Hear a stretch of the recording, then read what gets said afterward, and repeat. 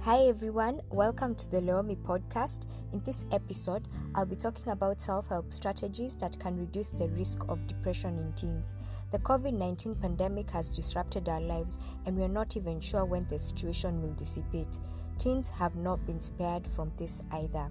Just like adults, they are also trying to understand and come to terms with what has been happening globally.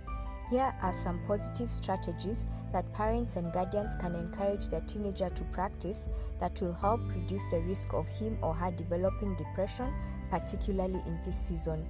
You can ask them to engage in exercise or physical activity, for example, jogging or walking.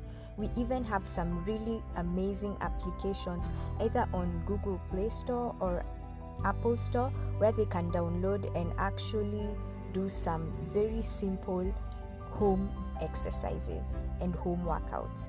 You can also encourage them to do something that they enjoy. Let them find something that they enjoy. Let them discover either a hobby, revisit a hobby, or even discover a new hobby that they enjoy, and encourage them to do that because that will help lift up their spirits and also it will keep them busy. Also, encourage them to practice good sleep hygiene, and this means that they're getting adequate sleep each night.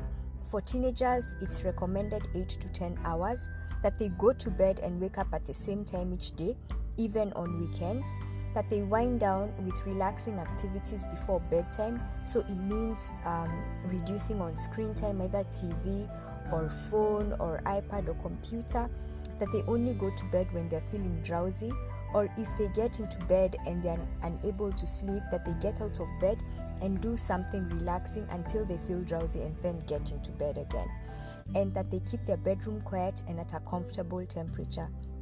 Also, encourage them to remain involved in purposeful activities for at least a small part of every day, feeling that the thing that they're doing makes a difference in either their lives or someone else's lives. That gives them a good feeling, like they feel good about themselves and they are more likely to engage in such activities even more. And also make sure that they are maintaining a healthy, balanced diet, that they are limiting their consumption of fast foods, processed sugars and caffeine, and ensuring that they have their fruits and vegetables, that they're drinking plenty of water, and they have good portions of their carbohydrates and even their protein.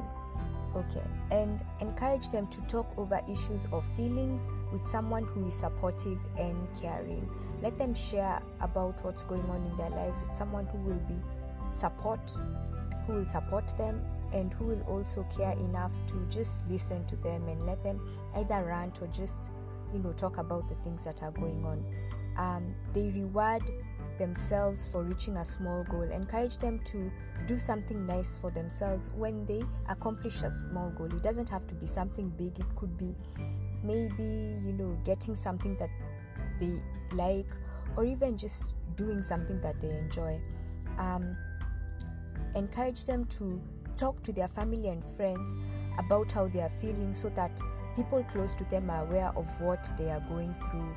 Encourage them to engage in activities that give them a feeling of achievement. Encourage them to enlist a trusted friend to help them get out and about or do activities, but make sure that you're following the Ministry of Health guidelines, you're following CDC guidelines, that you're following the guidelines that have been set out by your country, so that they can keep themselves safe, considering that we're still experiencing the pandemic.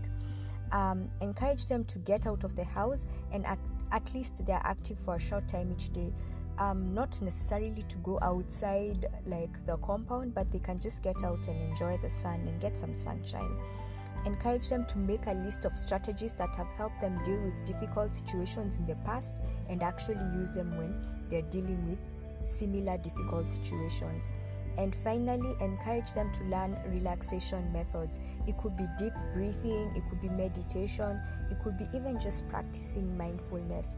And by doing so, by encouraging your teens to do what I've just talked about, I think this will keep them, it will be a protective factor against depression, because as you notice, it's engaging them and actually reinforcing like good feelings within them, and it's also keeping them busy, and they are also being given the opportunity to talk about the things that are going on in their lives.